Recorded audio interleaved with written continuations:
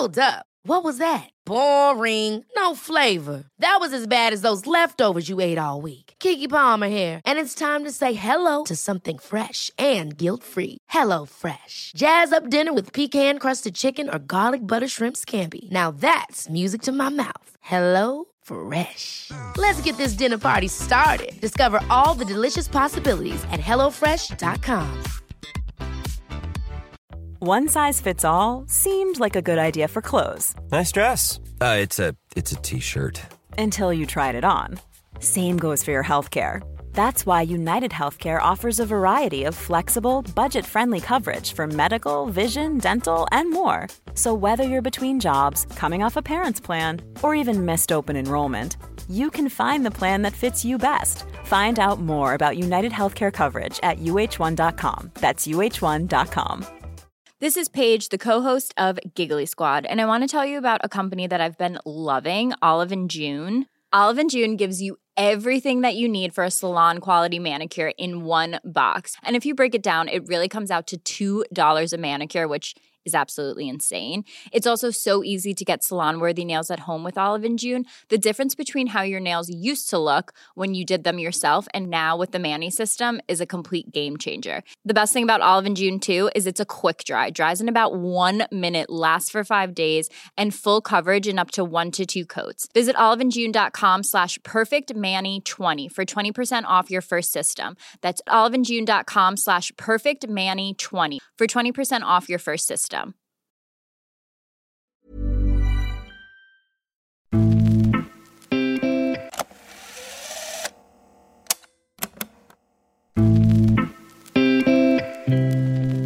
Idag är mittbacken expert i SVT under EM, men även proffs i Linköping. När jag intervjuade Nilla Fischer våren 2020 talade hon om de framgångsrika åren i Tyskland, om omställningen att gå från Wolfsburg till Linköping, om att utmana FC Rosengård om SM-guldet, om svårigheten för allsvenska klubbar att tävla med utländska klubbar och om tankarna på framtiden efter fotbollen.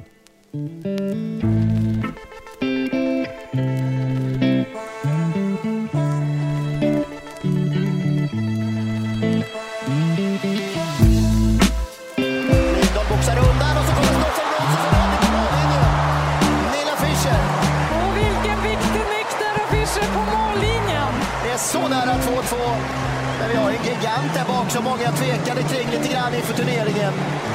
Nilla Fischer. När England jagade kvittering i bronsmatchen i sommarens VM och Sverige gick på knäna, då var det stjärnan Nilla Fischer som stod som en räddande ängel på mållinjen och säkrade Sveriges VM-medalj med pannan. Men när Sverige nu spelar Algarve Cup och förlorar match på match och försöker ladda för sommarens OS-turnering, så saknas mittbacken i truppen. En skada har hållit henne borta från spel i princip sedan i augusti. Och även om hon nyligen var tillbaka i Linköping, så berättar Nilla Fischer att det finns en viss oro kring skadeproblematiken. Först var det hälsenan och nu är det... Jag vet faktiskt inte riktigt exakt vad det är i min häl nu. Det är klart att jag är lite orolig. Jag kan inte sitta här och säga att nej, men det är inga problem. Och vi pratar om hur Fischer upplevde återkomsten till allsvenskan efter många framgångsrika år med Wolfsburg. Om varför Linköpings storsatsning kom av sig och det faktum att man endast har 16 utespelare i truppen. Vi får vänta och se hur säsongen börjar och hur det ser ut också. Det är mycket som hänger ihop med vilka kan spela, vilka är hela, friska, bla bla bla, så mycket floskor. Men det är klart att det finns Rosengård är en oerhört stor favorit tycker jag. Och vi pratar om landslagets ibland stormiga relation med sitt eget fotbollsförbund. Om att avtalet mellan spelarna och förbundet är belagt med sekretess. Och om diskrimineringsombudsmannens pågående utredning av fotbollsförbundet och om man betalar jämlika ersättningar till herrar och damer. Jag vet också att flera spelare uttalat sig om att det är inga problem för oss att lägga korten på bordet. Så att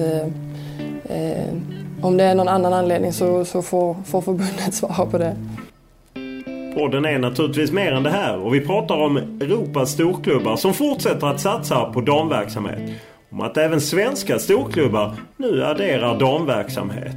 Om möjligheten att spela ett EM 2021 med tanke på att kontraktet med Linköping varar även över nästa säsong. Och vad som händer efter att fotbollskarriären är över.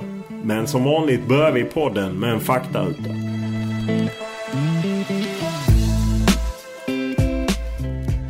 Ålder? 35. Bor? Linghem, ute på landet. Familj? Fru och barn. Utbildning? Välutbildad i fotboll och annars så är det gymnasieutbildning och jobbat på bank. Lön? Den är godkänd. Vad kör du? Du kör Renault. Vad läser du? Kepler. Vad tittar du på? Mandelmans. Vad lyssnar du på? Just nu mycket Melodifestivalen. Vad spelar du på? Dataspel. Eller så. Jag spelar inte på någonting. Ibland köper jag en trisslott. Vem är för dig världens bästa spelare? Just nu får jag faktiskt säga Rapinoe. Vilket är ditt favoritlag och varför? Liverpool och Wolfsburg. Liverpool har alltid... brorsan är ett riktigt stort fan och jag har alltid hängt med på den kurvan lite. Så det är lite från när Gerard spelade. Och Wolfsburg tänker jag säga sig självt efter 6 år där. Vilken är din största upplevelse i fotbollssammanhang?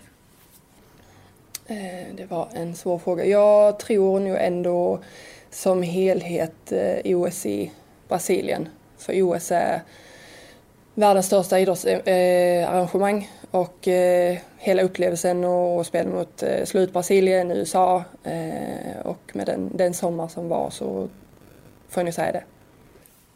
Vilken regel hade du velat ändra på i fotboll? Shit. Frilägesutvisning. På vilket sätt?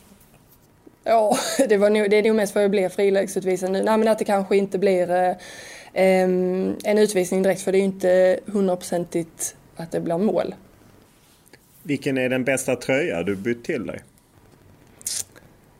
Almut Schult från tyska landslaget. Jag tycker hon är världens bästa målvakt och nära vän, så att det är skönt att ha hennes, eller kul att ha hennes tröja. Vilken är din favoritfilm? Alltså det är faktiskt Avatar. Jag tyckte när den kom så satte den, tyckte det var så häftigt med på bio där med hur den var skapad och hela den världen, så att det låter kanske lite muppigt, men jag säger den i alla fall. Om du vill unna dig någonting, vad gör du då? Just nu så unnar jag mig bara faktiskt att sitta ner i soffan. Om vi tar bort gymnastik, vad var du bäst på i skolan? Språk. När var du riktigt lycklig senast? Jag känner mig väldigt lycklig idag. Vad gör dig rädd? Döden.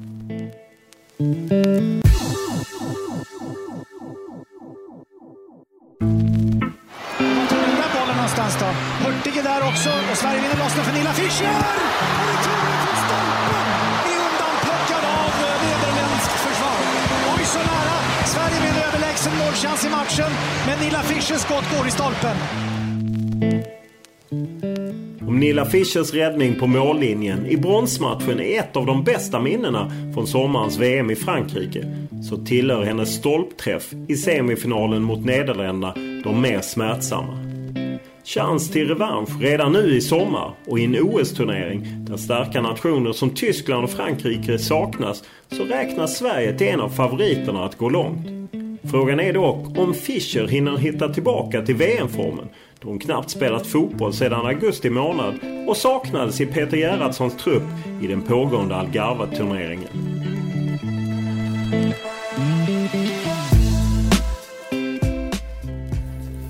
Här sitter vi i Linköping och blickar ut över lite snöigt landskap.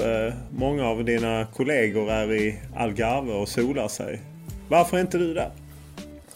Ja, det är väl kanske Peter som ska svara på den framförallt, men det har ju att göra med såklart min skadebakgrund och att jag inte spelat. Min första tävlingsmatch var ju nu mot Göteborg, så att det var ju sen augusti till februari. Så att, det är väl inte så mycket att säga om kanske, men det är det som ligger till grund. Hur känns det? Det är klart det är tufft. Jag vill alltid vara med oavsett skada eller inte skada. Så att, men jag ska följa dem. De börjar ju ikväll, så att jag ska följa matcherna såklart. Och hoppas ju att det går skitbra. Hur skulle du själv säga att din status är? Jag tycker den börjar bli riktigt bra. Jag har en bit kvar till min normala nivå. Jag behöver fler matcher.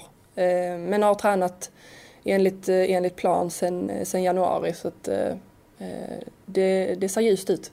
Ända sedan återkomsten till svensk fotboll har haft lite jobbigt med skador. Vad är det som har stört? Det har varit häl och har det varit andra grejer också? Ja, först var det hälsenan och nu är det... Jag vet faktiskt inte riktigt exakt vad det är i min häl nu. Så att vi får se, det är väl någon form av överansträngning eller någon form av inflammation. Så att det är liksom en smärtgräns som är svår att liksom hålla ut. Så att vad det är som gör det vet jag inte. Min teori är konstgräset, men det spelar ju inte någon roll. Nu är jag här, så att fötterna måste vänja sig. Hur orolig är du just med tanke på att du har hållit dig borta från spel så mycket?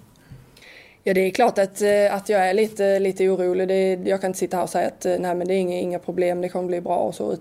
Men jag försöker att klyschigt tänka positivt och hela tiden vara noga med förberedelse och rehab och så. Så att det blir bättre hela tiden.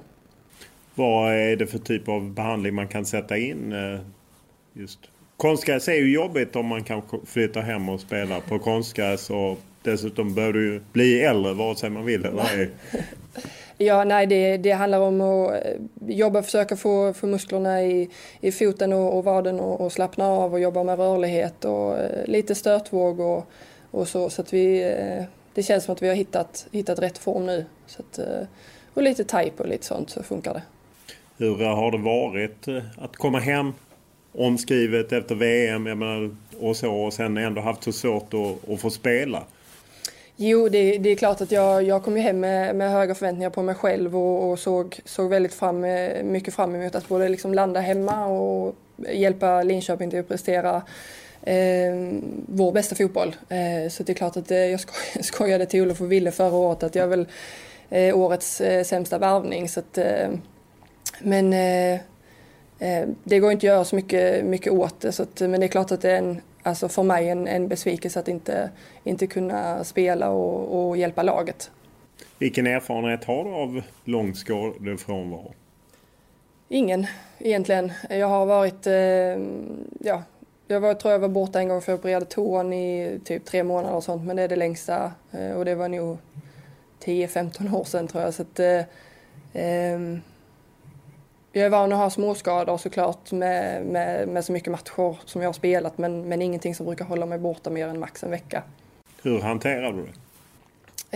Ja, det är olika. Ofta så gäller det bara att träna på och köra. Sen får jag bryta ihop lite ibland för att det är en ovan situation. Och oavsett tror jag om du är van eller inte så till slut så finns det också en gräns för liksom vad man orkar med som spelare och person. Mitt jobb är fotboll och det är det jag brinner för, och då är det klart att det blir mentalt påfrestande att inte kunna prestera och ha smärta. Ja, det måste ju just också när du kom från VM och den höjdpunkt som det var och hyllningar och sen så till en vardag där du inte kan göra dig rättvisa.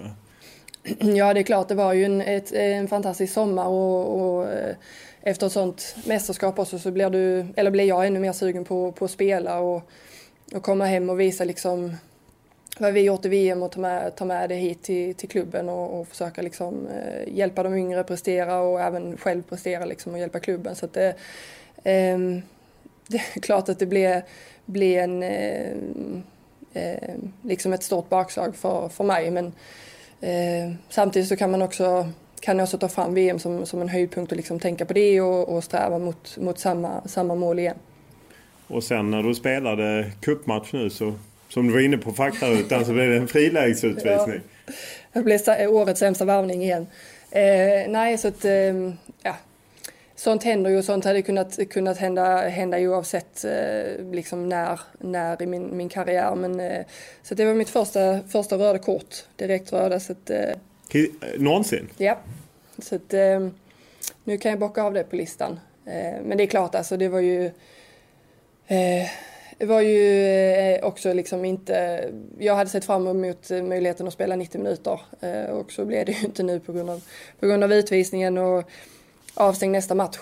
Så att, men då får jag ju fokusera på träningen istället. Finns det någon tvekan liksom om du vet var du står? Nej, jag vet att jag har en nivå till minst. Och det vet jag att jag kan komma upp i om jag slipper ifrån smärta och skador. Så att, det är mer att det gäller att vara tålmodig. Och, allting har sitt slut någon gång, men det ska inte vara nu. Är det en smärta som går att spela igenom eller är det en smärta som inte går att spela igenom? Ja, just nu så går det väl inte... Eller just nu kanske det skulle gå att spela igenom smärtan, men nu är jag ju oavsett avstängd till nästa match. Men det har inte varit det tidigare. Att då har jag inte kunnat göra mig själv rättvisa och inte laget heller. För att oavsett min högsta kvalitet så räcker inte det att kunna spela på 80%. Det finns ju ett OS i sommar. Det är ju delvis det de laddar upp för i Algarve väl. Och så. Hur ser det ut på OS som ligger där? Förutsatt att det nu blir av med coronaviruset. Ja. Precis. Nej, men det känns alltså med Tokyo som värld och Japan, det lutar verkligen åt att det ska bli ett fantastiskt OS. Jag hörde bara några som nämnde i Brasilien att de hade kunnat ha det då och vara mer organiserade. Så att, jag tror att det kommer bli ett fantastiskt arrangemang där. Och det är klart att VM är det största fotbollsmässiga så sett, men OS det är så svårt att beskriva med att vara i OS-byn speciellt. Alla elitidrottare, alla stjärnor och inom olika sporter och få vara och spendera tid på gymmet och se hur alla tränar, det är så intressant och en upplevelse som du måste vara där för att förstå det. Det låter på dig som att ditt mål är att du ska vara med när Sverige åker dit. Ja, det är klart att det är huvudmålet när det kommer till landslaget det här året. Och om man nu ska ta en floskel så är det ju så att det måste fokusera på här och nu och göra det jag ska i klubben först.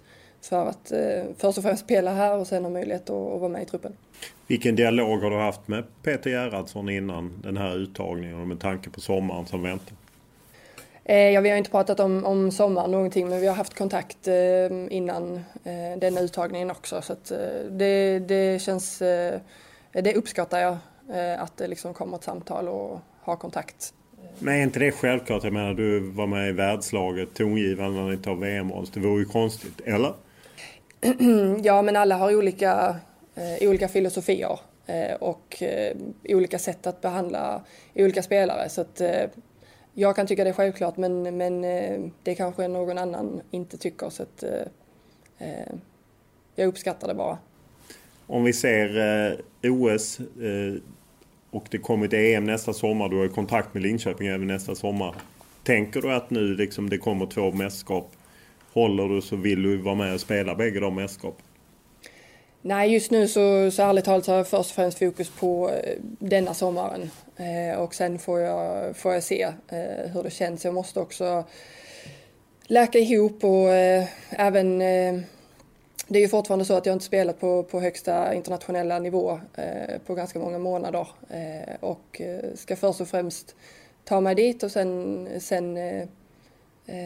förhoppningsvis då spela ett OS och sen blir det ofta. Det har nästan varit så varje år de 3 senaste åren att ta ett år i taget. Men det är klart att jag menar, jag spelar fotboll nästa år och landslaget lockar alltid.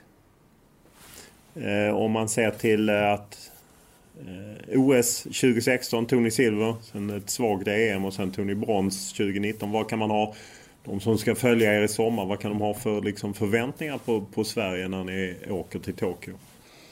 Ja, vi brukar ju blanda och ge. Vi brukar, om man tittar tror jag på åren tillbaka, så brukar vi nu göra ett bra år och sen ett inte alls bra. Exakt så är det, för att det var ju... Samma 2000, precis, 2013 semi, 2015 flopp, 2016 silver, 2017 flopp, 2019 brons. Ja. Så att då är det flopp. Flopp nu i OS. Nej, men vi får ju först och främst se gruppspelet. Men det är ju så att alltså, lyckas vi prestera på topp så har vi möjlighet att slåss om medaljerna. Men det handlar så mycket om att ha marginalerna på sin sida. Och det kan vi också se nu på VM att det gäller att stolpa in. Och också ha lite flyt, för att det fanns ju andra matcher på vägen tills vi åkte ut, eller till vi tog bronset, som vi tidigare där vi hade kunnat åka ut om vi hade haft stolpe ut. Liksom. Så att, vidare från gruppspelet brukar vi säga, och sen kan vad som helst hända. Så att jag hoppas att vi bryter den här trenden med flopp. Om man ser till när ni åkte till VM, så var det ändå så litet frågetecken kring var Sverige stod, och att det, som många har beskrivit, utvecklingen, fler lag som är med och slåss. Man såg EM 2017, inte minst nya länder som var långt framme. Nederländerna är ju ett av dem som tog silvret och så. Känner du ändå att det var ett kvitto att ni är med i utvecklingen, eller var det en positivt hack i kurvan? Ja, vi får se. Det blir ju alltid också så att när det går dåligt så är vi inte med i utvecklingen. När det går bra så är vi liksom ändå, då ändras tonen direkt. Så att Sverige måste jobba extremt hårt, tror jag, för att det, både om man ser ligamässigt och vad de olika ligorna i de olika länderna ger också landslaget, så har vi det tufft. Vi har en utmaning där kontra de starkare länderna och ligorna. Så att det gäller att jobba på de unga talangerna och kunna utveckla dem, och så hänger vi med. Men det är tufft, alltså det blir högre konkurrens, och det är också roligare, men det blir också tuffare att ta medalj. Ja, om man backar några steg och tittar utifrån, så ser man ju liksom att Hedvig Lindahl väldigt tongivande i mål. Hon är äldre veteran. Du var tongivande och Linda Sembrant, och du var med i Fifas världslag. Caroline Seger på mittfältet fick diamantbollen. Också alltså, vilka fyller på om ni inte står pall? Ja, där är ju hög konkurrens i landslaget. Så att det brukar alltid vara så när de mer tongivande spelarna lägger av eller inte är tillräckligt bra längre, så kommer det nya. Att det är ju också så att de nya spelarna behöver också speltid för att växa in i rollen. Så att där finns konkurrens både på varenda position egentligen. Så att, men det är klart att det är svårt att ersätta de som har spelat, tycker jag i alla fall, väldigt många mästerskap med den rutin som finns. Så att, men samtidigt så de yngre får också nu med VM och ett kommande OS och så erfarenhet att ta över. Vad är ditt intryck av Peter Gerhardsson nu när du haft honom lite längre och även haft honom över ett mästerskap? Vad har han gjort med Sveriges landslag sedan han tog över? Det är alltid så svårt att jämföra, men en av hans... nu kan han ju inte säga emot, men en av hans filosofier... Och det får han köpa. Det får han köpa. Han sitter inte här, så att han är och solar sig. Är ju att han är väldigt öppen med att liksom, var och en ska få vara som de är, och att vi som grupp ska acceptera det. Att vi alla, det är klart att vi har en ram att följa, men att man får sticka ut och vara lite på sitt sätt. Och att alla spelare kanske inte kan då behandlas precis lika. Vissa måste träna på ett annat sätt, eller mindre eller mer. Men att i slutändan så har vi liksom samma mål hela tiden. Och det är väldigt mycket på träningarna, rent fotbollsmässigt så är det mycket så här nöta på att spela på rätt fot och hitta vinklarna för att liksom kunna spela igenom lagdelar.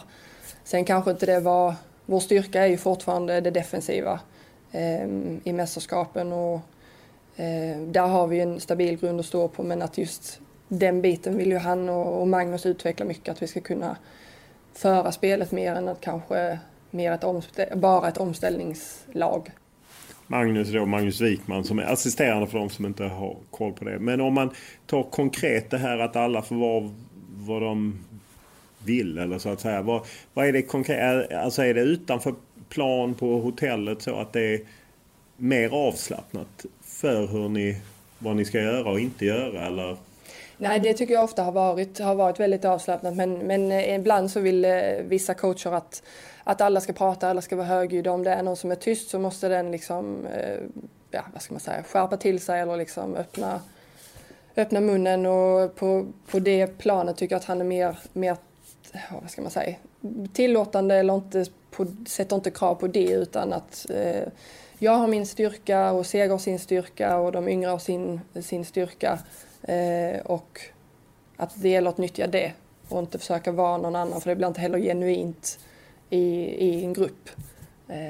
Så där tycker jag att han är väldigt bra. Vi har även en idrottspsykolog med oss som har ett väldigt stort förtroende från oss.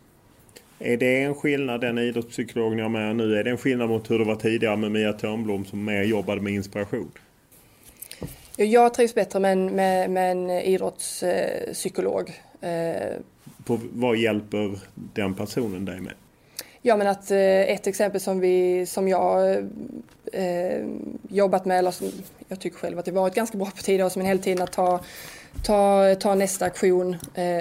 Det låter så banalt, men att det går liksom inte. Man får ha en reaktion kanske på det är en millisekund, och sen är det nästa grej som gäller. Och en idrottspsykolog har ju kanske lite mer koll på själva idrotten och prestation och vad som krävs i en prestation i ett mästerskap.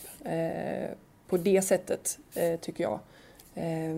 Och sen finns det ju en öppen dialog, att kunna prata om annat också med honom såklart. Men just för mig så känns det bättre och lättare att jobba på det sättet, rent sportsligt. Och även hur gruppen, alltså mycket så här med high five och tummen upp, att vi hela tiden ska pusha varandra, och man kan se, tror jag, ganska tydligt hur vi förbättrat oss på när det är avbrott, att komma samman i smågrupper eller i storgrupp och prata om det som behöver pratas om, det är något som ska ändras på plan. Hade det kunnat ta en hjälp tidigare om du hade fått ett sånt bollplank tidigare? Nej, det vet jag inte. Jag har inte själv. Möjligheterna har ju funnits att få hjälp tidigare, eller få stöd eller support. Men jag tycker att jag har haft ganska bra koll på mig själv och har bra koll. Jag menar, jag har terapeuter i familjen, så att det funkar bra med dem också. Om man säger Peter Gerhardsson, så är det ju ändå något speciellt med mästerskap, precis som du är inne på, erfarenhet. Han var ju helt oprövad och ändå kom ni ut med ett brons. Var det er förtjänst, eller hade han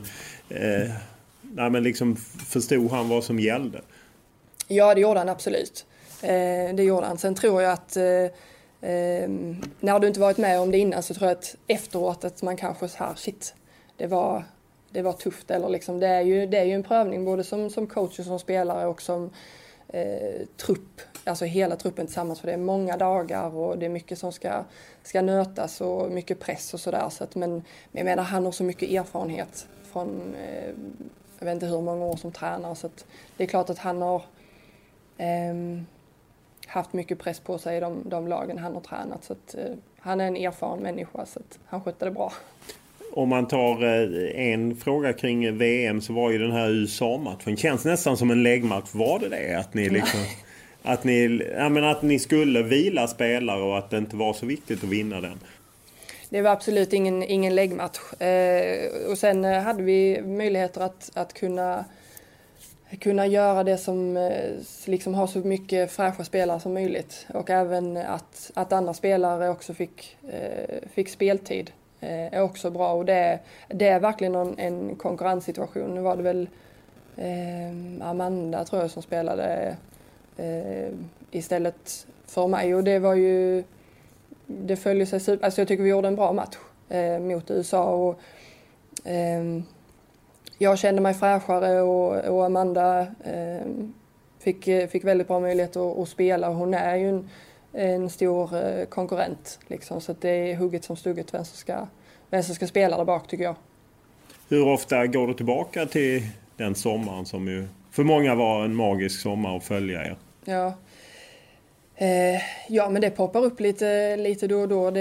Jag har alltså såklart på min telefon så är det en del bilder och videor, och alltså framförallt när vi kom hem är ju...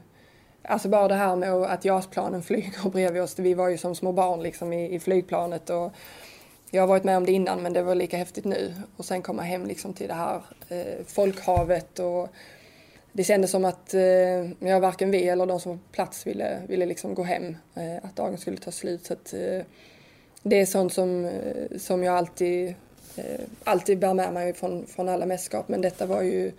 Jag tycker ändå EM på hemmaplan och hemkomsten här, det är något alldeles extra.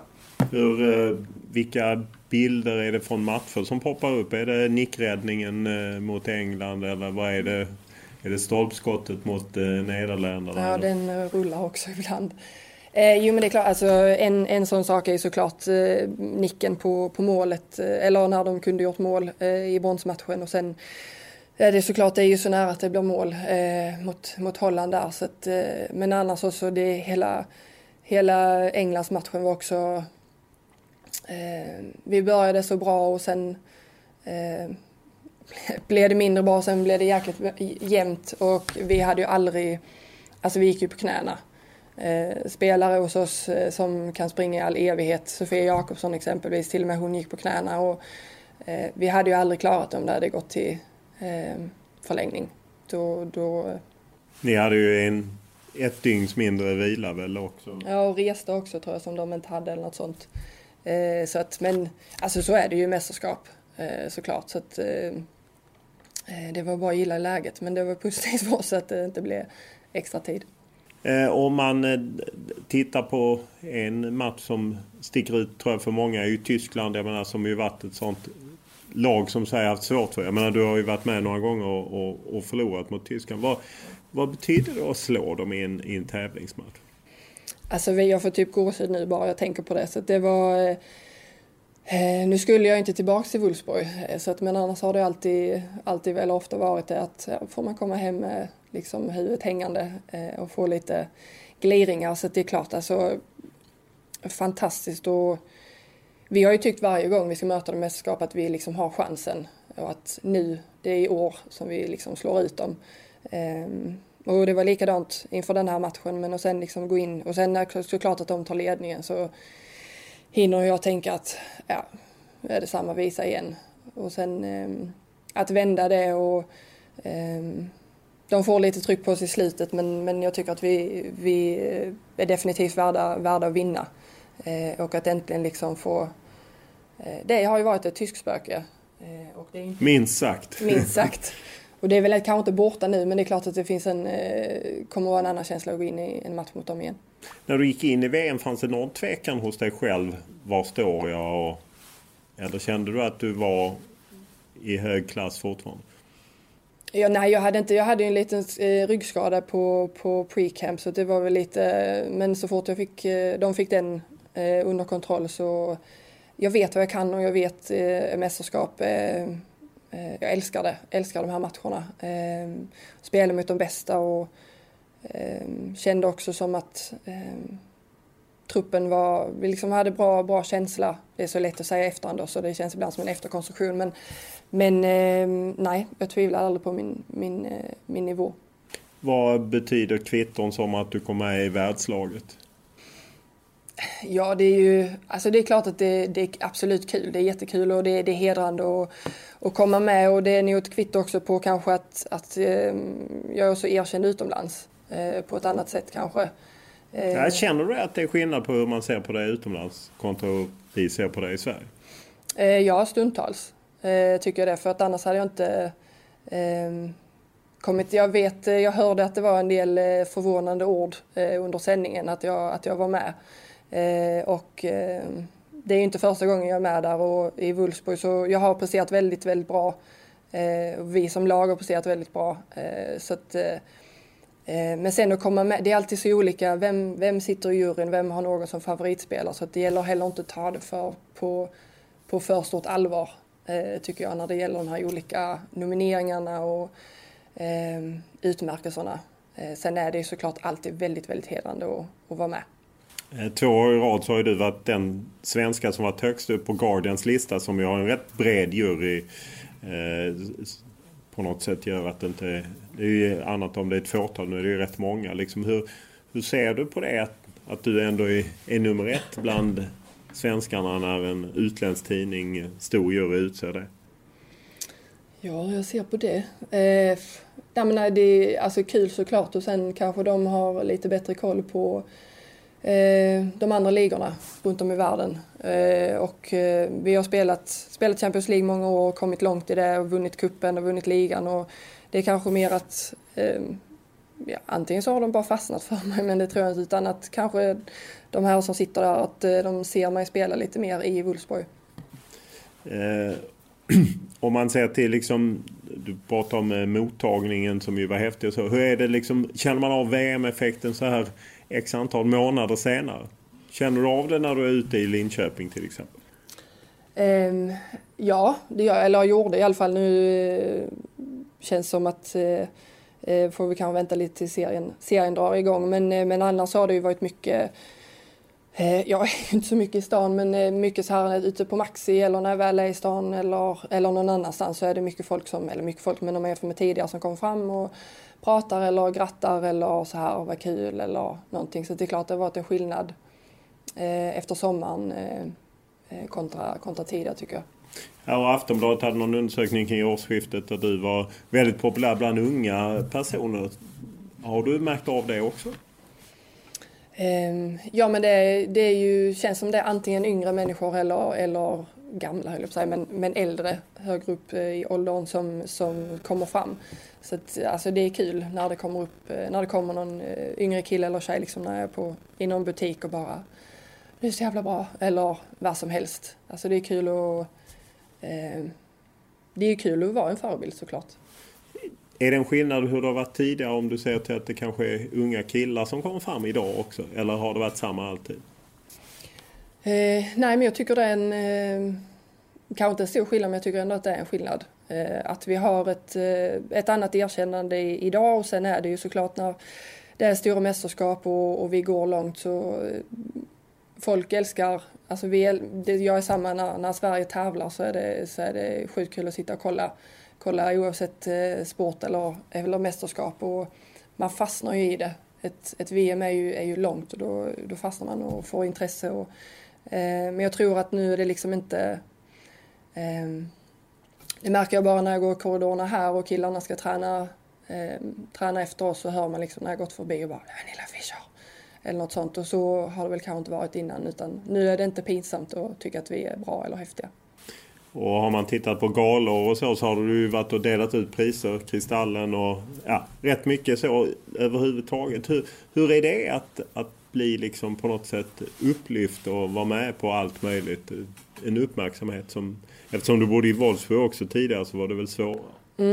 Ja, men det är häftigt, det är roligt, och det är också kul att göra annat, såklart. Och det var oerhört...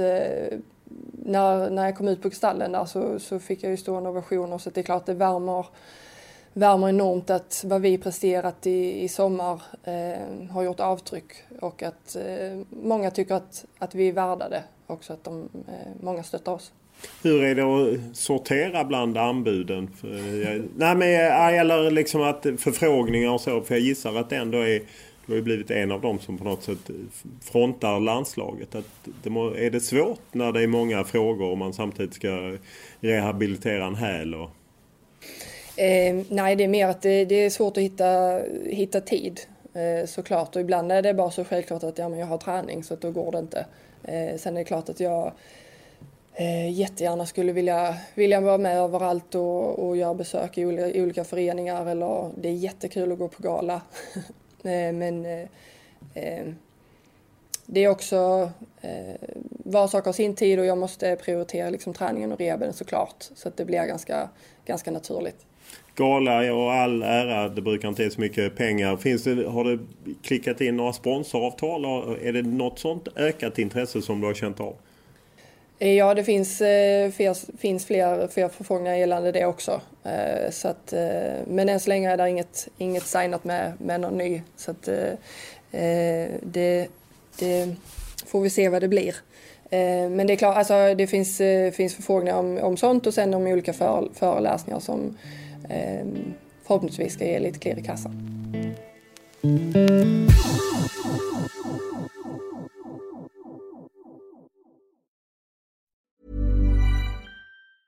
Ever catch yourself eating the same flavorless dinner 3 days in a row?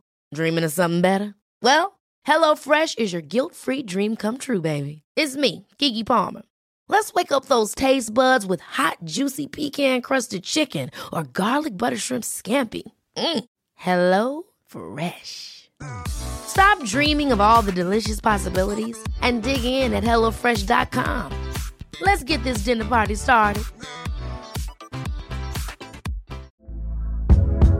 Hey there, it's Michelle Norris. I'm host of a podcast called Your Mama's Kitchen. When I travel, I'm usually looking for a way to find a taste of home when I'm not at home. And one of the things I love to do when I am at home is entertain. And Airbnb allows me to do that. When I was in California recently, I rented a house that had a great kitchen. And when we were sitting around the table, we were all thinking, we're in someone else's house. Someone could be in all of our homes as well. If you have a home, but you're not always at home, you have an Airbnb. Your home might be worth more than you think. Find out how much at airbnb.com/host. One size fits all seems like a good idea for clothes until you try them on. Same goes for healthcare. That's why United Healthcare offers flexible, budget-friendly coverage for medical, vision, dental, and more. Learn more at uh1.com.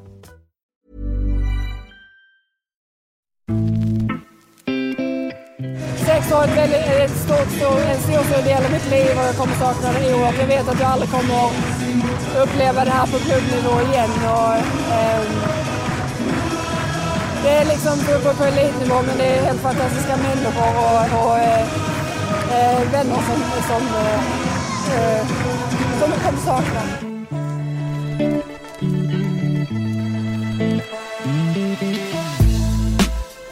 Det där var en tårögd Nilla Fischer efter den sista matchen med Wolfsburg där hon skördat framgångar sedan ankomsten 2014. Hon lämnade Tyskland med 3 ligatitlar, 5 cupsegrar och 1 Champions League-titel för att efter VM ansluta till ett storsatsande Linköping. Men trots att laget kryllade av landslagsspelare och var favoriter till SM-guldet så blev det bara en 5:e plats och flera tunga namn, bland andra Kosovo Asllani och Mimmi Larsson, har nu lämnat. Frågan är om Fischers återkomst från skadan kan lyfta Linköping tillräckligt för att de ska kunna slåss om titeln i år.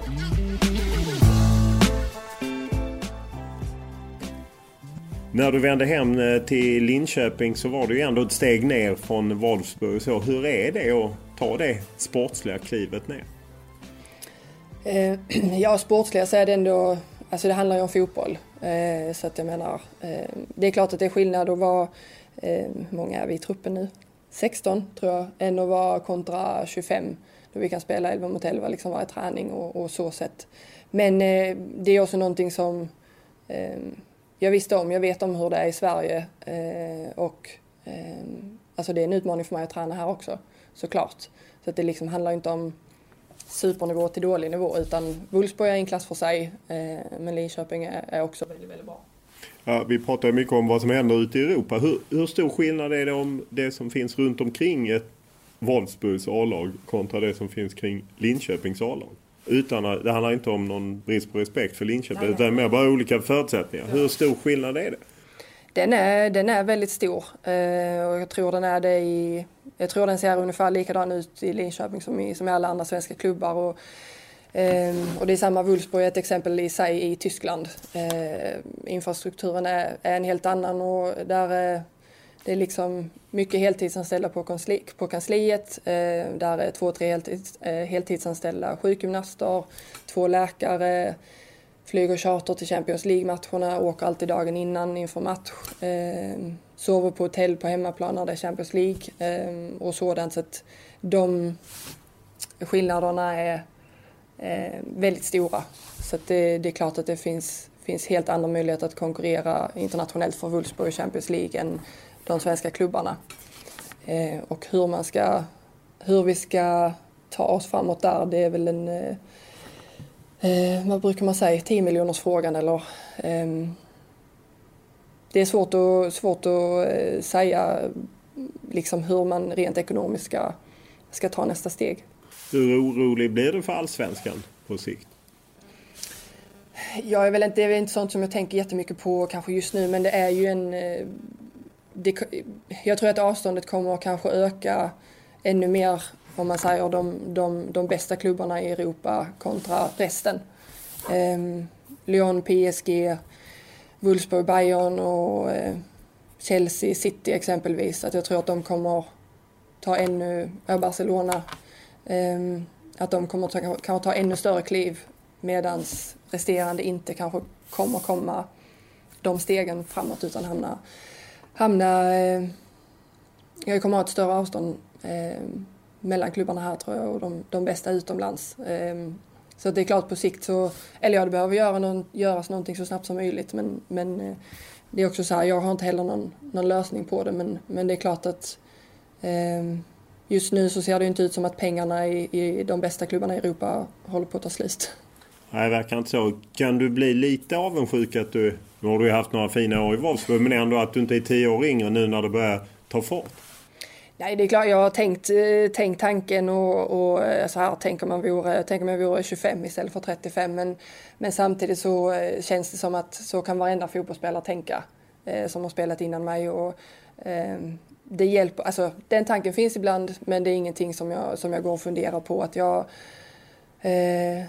just organisatoriskt och fotbollsmässigt och den biten som jag har fått uppleva i Wolfsburg, det kommer alltid vara min bästa tid. Ni vann ju ett gäng titlar, 4 Bundesliga, 5 cuptitlar och 1 Champions League. Var rankar du högst?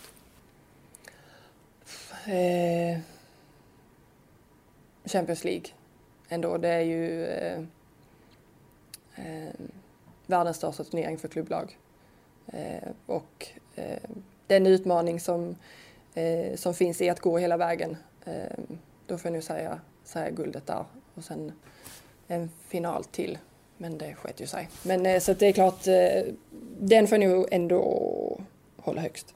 Hur var det att vara del av en klubb som vann så mycket? Och jag menar på något sätt, kravet var väl nästan att ni skulle vinna både Bundesliga och cup egentligen. Ja, det var det ju alltid. Alltså vann vi inte minst, liksom målet var ju alltid 3 titlar. Och vann vi inte 2 så var det ju inte godkänt. Så att, det är klart att det är också en bra upplevelse att ta med sig till mästerskap. Jag är van vid den pressen varje match egentligen att vi ska vinna som lag, eller att vi skulle vinna. Så att, men samtidigt så vi hade ett så bra lag så att det var så det var. Men ibland såklart, det är alltid så här att som lag och som spelare så förstår man också att det finns lag som kan faktiskt vara bättre. Men det är ju inte alltid så utifrån och det är bara att acceptera. Och du flyttade hem till Linköping och på något sätt så trodde man kanske att Linköping skulle slås lite mer i toppen. Nu tappar de ju Kosovare under sommaren. Så hur överraskad blev du att ni kanske inte var det i topplaget? Nej, det var vi var alla överraskade vet jag inte vad man ska säga, men det är klart att det är inte vår säsong förra året är inte godkänd.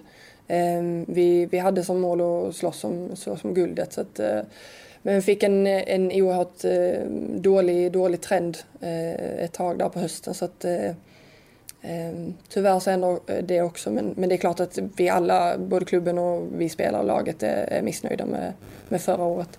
Vad är målsättningen inför 2020? Vi vill vara med och slåss om guldet i år också. Sen är det realistiskt? Det tycker jag. Men vi får vänta och se hur säsongen börjar och hur det ser ut också. Det är mycket som hänger ihop med vilka kan spela, vilka är hela, friska, bla bla bla, så mycket floskor. Men det är klart att det finns Rosengård är en oerhört stor favorit tycker jag. Så att, men vara med där uppe och slåss, absolut. Ett tag var ni bara 14 utspelare, nu är ni 16. Det är ju ändå... Det finns ett utrymme för jättemånga skador. Nej, ta i trä. Och ursäkta om det inte är exakt 16 nu. Har jag lite dålig koll. Men, ja, det var det jag hörde där nere på bra. I föregående. 16 plus 2,5 målvakt var den beskrivningen jag fick. Ja, just det. 2,5. Ja, Leobjörn han har koll. Nej, men det är också så som det ser ut här och i många klubbar. Så att det gäller att hålla oss. Är inte det någon frustration i det att ha gått från Wolfsburg med allt det till att ändå lite mer lappa och laga? Inte frustration, men jag är väl medveten om det också när jag kom hit. Att det finns inte så mycket utrymme att ha fler spelare.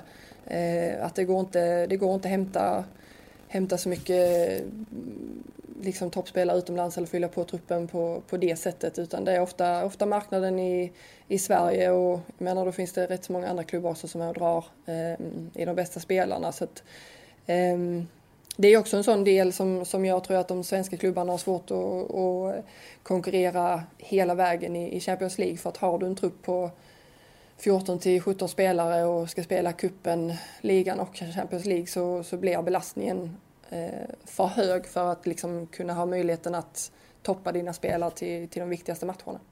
Hur ska ni spelmässigt rubba Rosengård om de då är rätt tydliga favoriter? Tycker jag. Ja, jag håller med. Ja.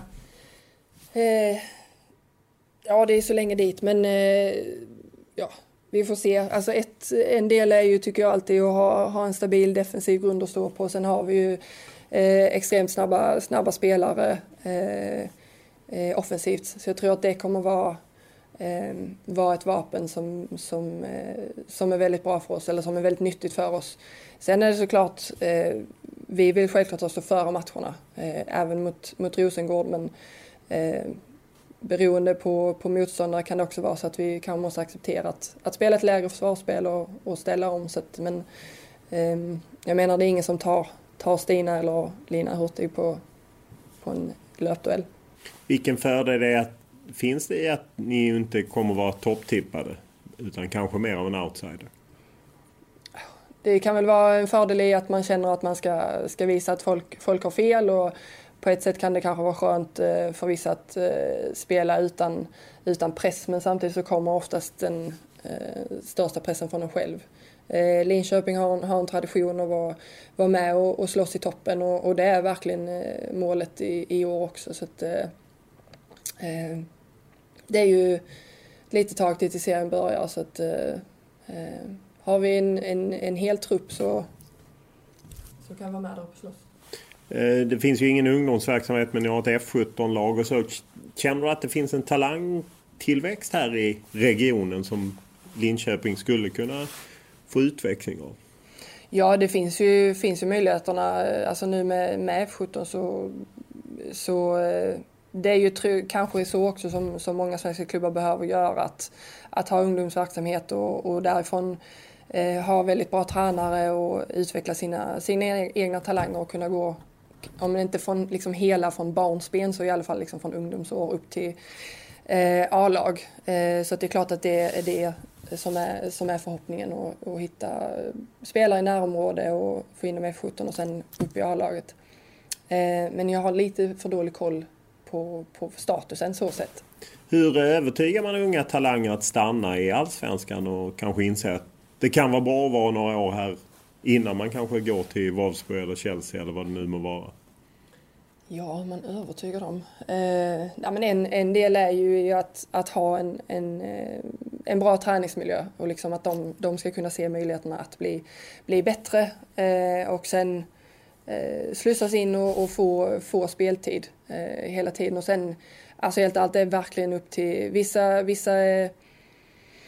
kan jag tycka är smarta och stannar till de liksom är en startspelare här och sen flyttar. För att jag tror att många kanske inte alltid är redo för proffslivet. Nej, hur stort kliv är det liksom när man går från, som du gjorde, Linköpings omklädningsrum till Wolfsburgs omklädningsrum? Alltså det är för mig, jag är glad att jag har inte behövt vänta till vad var jag 27, 28. Jag menar inte att man behöver vänta så länge, men det är en annan miljö, det är ett annat klimat, det är tuffare. Det är inte så, vad ska man säga, demokratiskt som det är här mellan spelare och tränare, utan det är mycket peka med hela handen, och jag trivdes med det sen. Men det är klart det var en omställning i början och var stressad för allting, och blev det sen en minut så liksom rullade huvuden och sådär. Så att, då var det böter? Böter. bötesystemet. Det kan bli dyrt. Om man pratar man med herrspelare som varit i Bundesliga så beskriver de att det är väldigt, väldigt tufft och man nästan kan skada varandra på träning för att man får mer pengar när man startar och så. Var det likadant på damsidan i Wolfsburg? Nej, absolut inte. Det var det inte. Vi hade till och med ibland när vi kom tillbaks efter uppehåll och sånt så fick vi inte glidtackla. I den första typ veckan eller 2 veckorna på grund av skaderisk. Och då gjorde ingen det heller. Så att det känns inte alls bekant där. Utan jag menar det är idiotiskt för att du ska ju ändå vinna matcherna. Så att varför går skada varandra på träningarna liksom. Du har ju sagt att detta är troligen ditt sista kontrakt då i 2 år. Vad händer sen? Har du någon tips tänkte jag säga. Men nej, jag får se, jag har startat, alltså nu har jag ett bolag och vill gärna ut och föreläsa och det är klart att det kommer vara lite sparsmakat med det för jag hittar inte riktigt tid till att åka ut. Men det är en del som jag vill jobba med mer efter den aktiva karriären och kanske även på något sätt ha summer camp eller liknande eller gästträningar och sådär och vara ute i klubbarna och coacha dem, hjälpa dem på något sätt. Så att vi får se om jag kan få upp mitt bolag till den nivån och annars så är jag öppen för allt tänkte jag säga. Men jag vill såklart gärna jobba med jämställdhet eller hbtqi-frågor inom idrott. Vi kommer inte att se dig som tränare eller? Nej, inte på många år i så fall. Jag känner att ska jag sluta spela fotboll och sen även ändå liksom leva samma liv och vara ute och resa på helgerna. Och det är ju det som jag förstår liksom mentalt hur mycket eller i huvudet hur mycket jag kommer sakna fotbollen och den miljö som är och tävlingsmomentet och hela den biten. Och sen samtidigt så ser jag också liksom fram emot att få vara ledig på helgerna. Jag kan välja min egna tid. Jag vet när jag har semester. Jag vet så här och kan allting som har med också föräldralivet och vabba och hela den biten blir ju på ett annat sätt. Pratar du med andra spelare som har lagt av om den processen? Som ju kanske inte alltid är så lätt. Jag pratade lite med Sjögren har jag pratat med tidigare. Och lite så här bara, men hur det är att sluta. Och hon har ju sagt att liksom spela så länge du kan. Det kommer ju aldrig tillbaks. Liksom, och det är ett helt annat liv att jobba på ett vanligt jobb som jag kallar det. Och det är ju fortfarande så här, det är jobbigt ut och resa och det är tufft på det sättet. Vi måste alltid prestera. Sen samtidigt så då handlar det om, som här handlar det om att jobba mellan 2 till 5:30 istället för 8 till 4 eller till 5, vad man nu jobbar. Så att, det är klart att jag förstår att jag kommer sakna detta. Det är ju ingen som har missat att du, som du är inne på, pratar om jämställdhet. Jag menar, vi har ju det här brandtalet på fotbollsskalan så. Vilket pris har du betalat för att du har klivit fram så? Men priset är väl att få olika elaka kommentarer, hot och hat på sociala medier. Det är väl i så fall det priset. För jag tycker inte att vara... Ofta så är det också vi pratar inte så mycket fotboll på läger och mästerskap ibland, utan då handlar det mycket om andra frågor och det tycker väl inte jag. Det skulle vara kul på ett sätt att bara liksom, när det är inför ett mästerskap fokusera på bara de frågorna, hur vi ska spela och så vidare.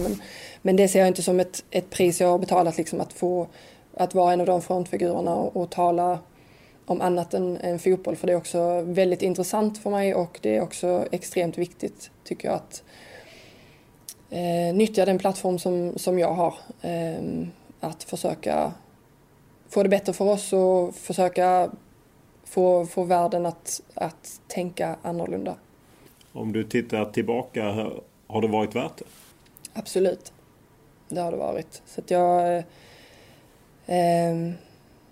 jag skulle aldrig välja att göra tvärtom. Att inte göra vad jag kan för att det ska bli en bättre miljö och att vi ska få den respekt vi förtjänar. Du ser inte någon risk i att man liksom fastnar i en roll på något sätt? Att det är Nilla Fischer, det är brandtalet på fotbollsskalan, no more fucks to give ungefär. Alltså... Det är klart det finns kanske har funnits en risk eller finns en risk, men samtidigt så i och med att jag har presterat på plan samtidigt så har det inte blivit att jag fastnat i det facket, tycker jag. Utan att jag känner att det har gett mig en större röst mer. Att få möjlighet att prata om olika ämnen. Vilken effekt ser du att det har fått att du och flera andra har talat om de här frågorna? Ja, men en effekt är ju att det finns i alla fall tycker jag ett större intresse kring oss. Att vi fick ett bättre avtal är ju en effekt med förbundet. Och alltså nu ska vi inte säga att det är vi som, men fotbollen, ju fler som vågar liksom uttala sig och vågar vara kritisk eller positiv när det sker bra saker. Det gör ju också att fotbollen växer. Jag tror ju en del i att för nu känns det inte som att det är okej att ha ett damlag för att det är politiskt korrekt, utan nu måste det vara på riktigt. Och det tycker jag man ser framförallt utomlands vad som har skett, och vi kräver uppmärksamhet. Hur ser du på utvecklingen i Sverige där ju Malmö FF startar, IFK Göteborg, alltså att det händer även i svenska klubbar? Ja, det är ju väldigt positivt, och sen gäller det ju det är ju bara att vänta och se på vilken satsning som faktiskt sker. För att det är en sak att starta ett damlag, och det är en annan sak att verkligen investera och satsa på dem. Men vad jag har hört och läst så är det ju på riktigt. När du pratade på Globen där så pratade du om liksom det här med ekonomiskt oberoende, att hade jag varit man. Men ändå är det ju så att det finns ju många idrottare på världsnivå som inte tjänar lika mycket. Alltså hur får man till den rättvisan? Ja, det är ju i princip omöjligt, höll jag på att säga, men det förhoppningsvis kan ju också att vi tar striden, ger ringar på vattnet till andra idrottare, till andra grenar, liksom att de spelarna också vågar liksom yttra sig och säga att det här är inte okej eller liknande. Sen inom vissa sporter så finns det ju inte, vissa sporter är jämställda, men det finns ändå inte de pengarna. Och hur det ska lösas, liksom att själva investeringarna i just de idrotterna blir större, det får jag återkomma om, tänkte jag säga. Men... Ja, nej, det är ju mer bara att det är en svår ekvation, för rättvisan är ju svår på något sätt. Ja, rättvisan är absolut svår, men det är ju bara någonting som vi kan försöka jobba med så mycket som möjligt, och rättvist i världen kommer det ju aldrig bli. Hur ser du på den anmälan som ligger hos diskrimineringsombudsmannen, som ju någon gång kommer ett svar på, kontra om damerna har blivit diskriminerade kontra herrarna från Svenska fotbollförbundet? Jag tycker det är intressant och det är bra. Det är, som förbundet själva har sagt, att de ska klara av att bli granskade. Och sen får vi ju avvakta och se vad svaret blir på själva utredningen. Så att de säger att det är jämställt, så att då hoppas, alltså jämställda avtal nu. Och i och med de säger det, då förväntar jag mig också att det visar sig av utredningen. Hade du velat att förbundet kunde stå för avtalen och kunde offentliggöra dem? Jag hade inte haft några problem med att de blir offentliga. Varför tror du att de inte är offentliga?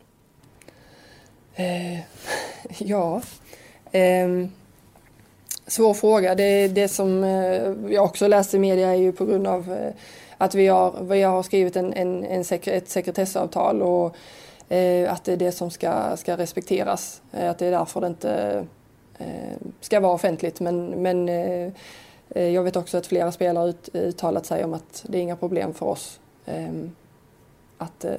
att lägga korten på bordet. Så att Om det är någon annan anledning så får förbundet svara på det. Det kommer ett OS. Är ni överens om avtalet gällande OS? Det ligger på behandlingsbordet, höll jag på att säga. Vad heter det? Förhandlingsbordet. Så att, men det kommer vi absolut vara överens om. Är du delaktig i den processen? Vi är alla lite delaktiga, men vi har också som sköter förhandlingen åt oss. Hur svårt är det? Sköter förhandlingen? Ja, men hur svårt är det att förhandla sig fram till ett avtal? Ja, det är inte så...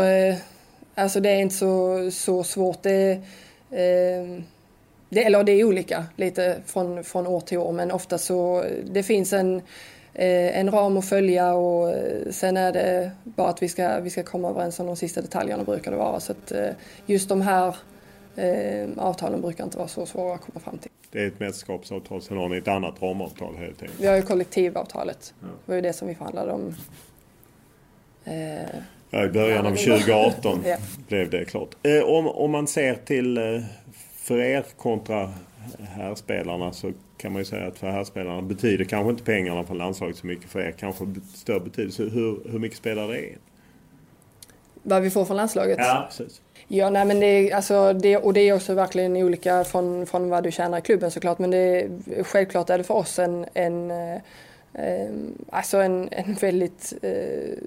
väldigt positivt att få liksom lite extra pengar, för att det är inte så att vi tjänar så vi kan lägga på hög.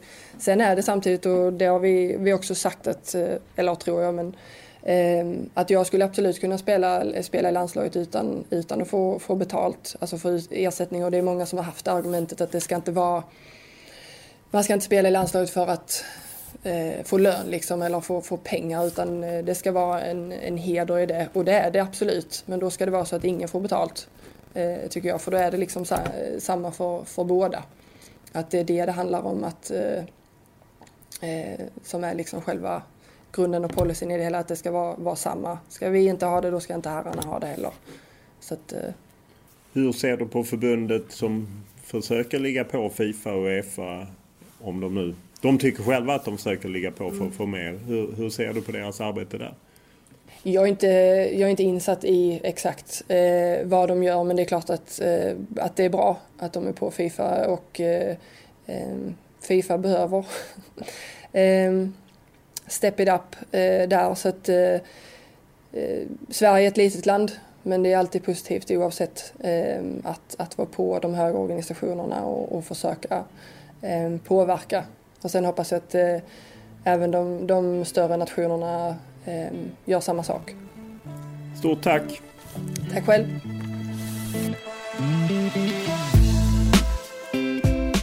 Podden är som vanligt producerad av Olle Junell Lindberg och klippt av Daniel Eriksson. Och som vanligt tar vi gärna emot era synpunkter, tankar eller idéer. Enklast är alltid att mejla mig, olof.lund@tv4.se, eller skriva till mig på Instagram eller Twitter, och då är det Olof Lund som gäller i ett ord.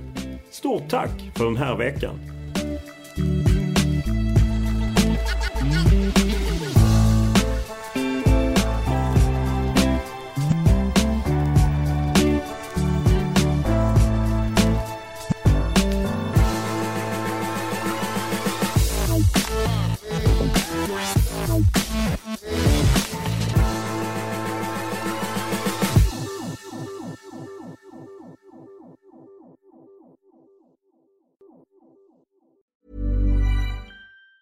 Planning for your next trip? Elevate your travel style with Quince. Quince has all the jet-setting essentials you'll want for your next getaway, like European linen, premium luggage options, buttery soft Italian leather bags, and so much more. And it's all priced at 50 to 80% less than similar brands. Plus, Quince only works with factories that use safe and ethical manufacturing practices. Pack your bags with high-quality essentials you'll be wearing for vacations to come with Quince. Go to quince.com/trip for free shipping and 365-day returns. Ever catch yourself eating the same flavorless dinner 3 days in a row? Dreaming of something better? Well, HelloFresh is your guilt-free dream come true, baby. It's me, Keke Palmer. Let's wake up those taste buds with hot, juicy pecan-crusted chicken or garlic butter shrimp scampi. Hello Fresh. Stop dreaming of all the delicious possibilities and dig in at HelloFresh.com. Let's get this dinner party started.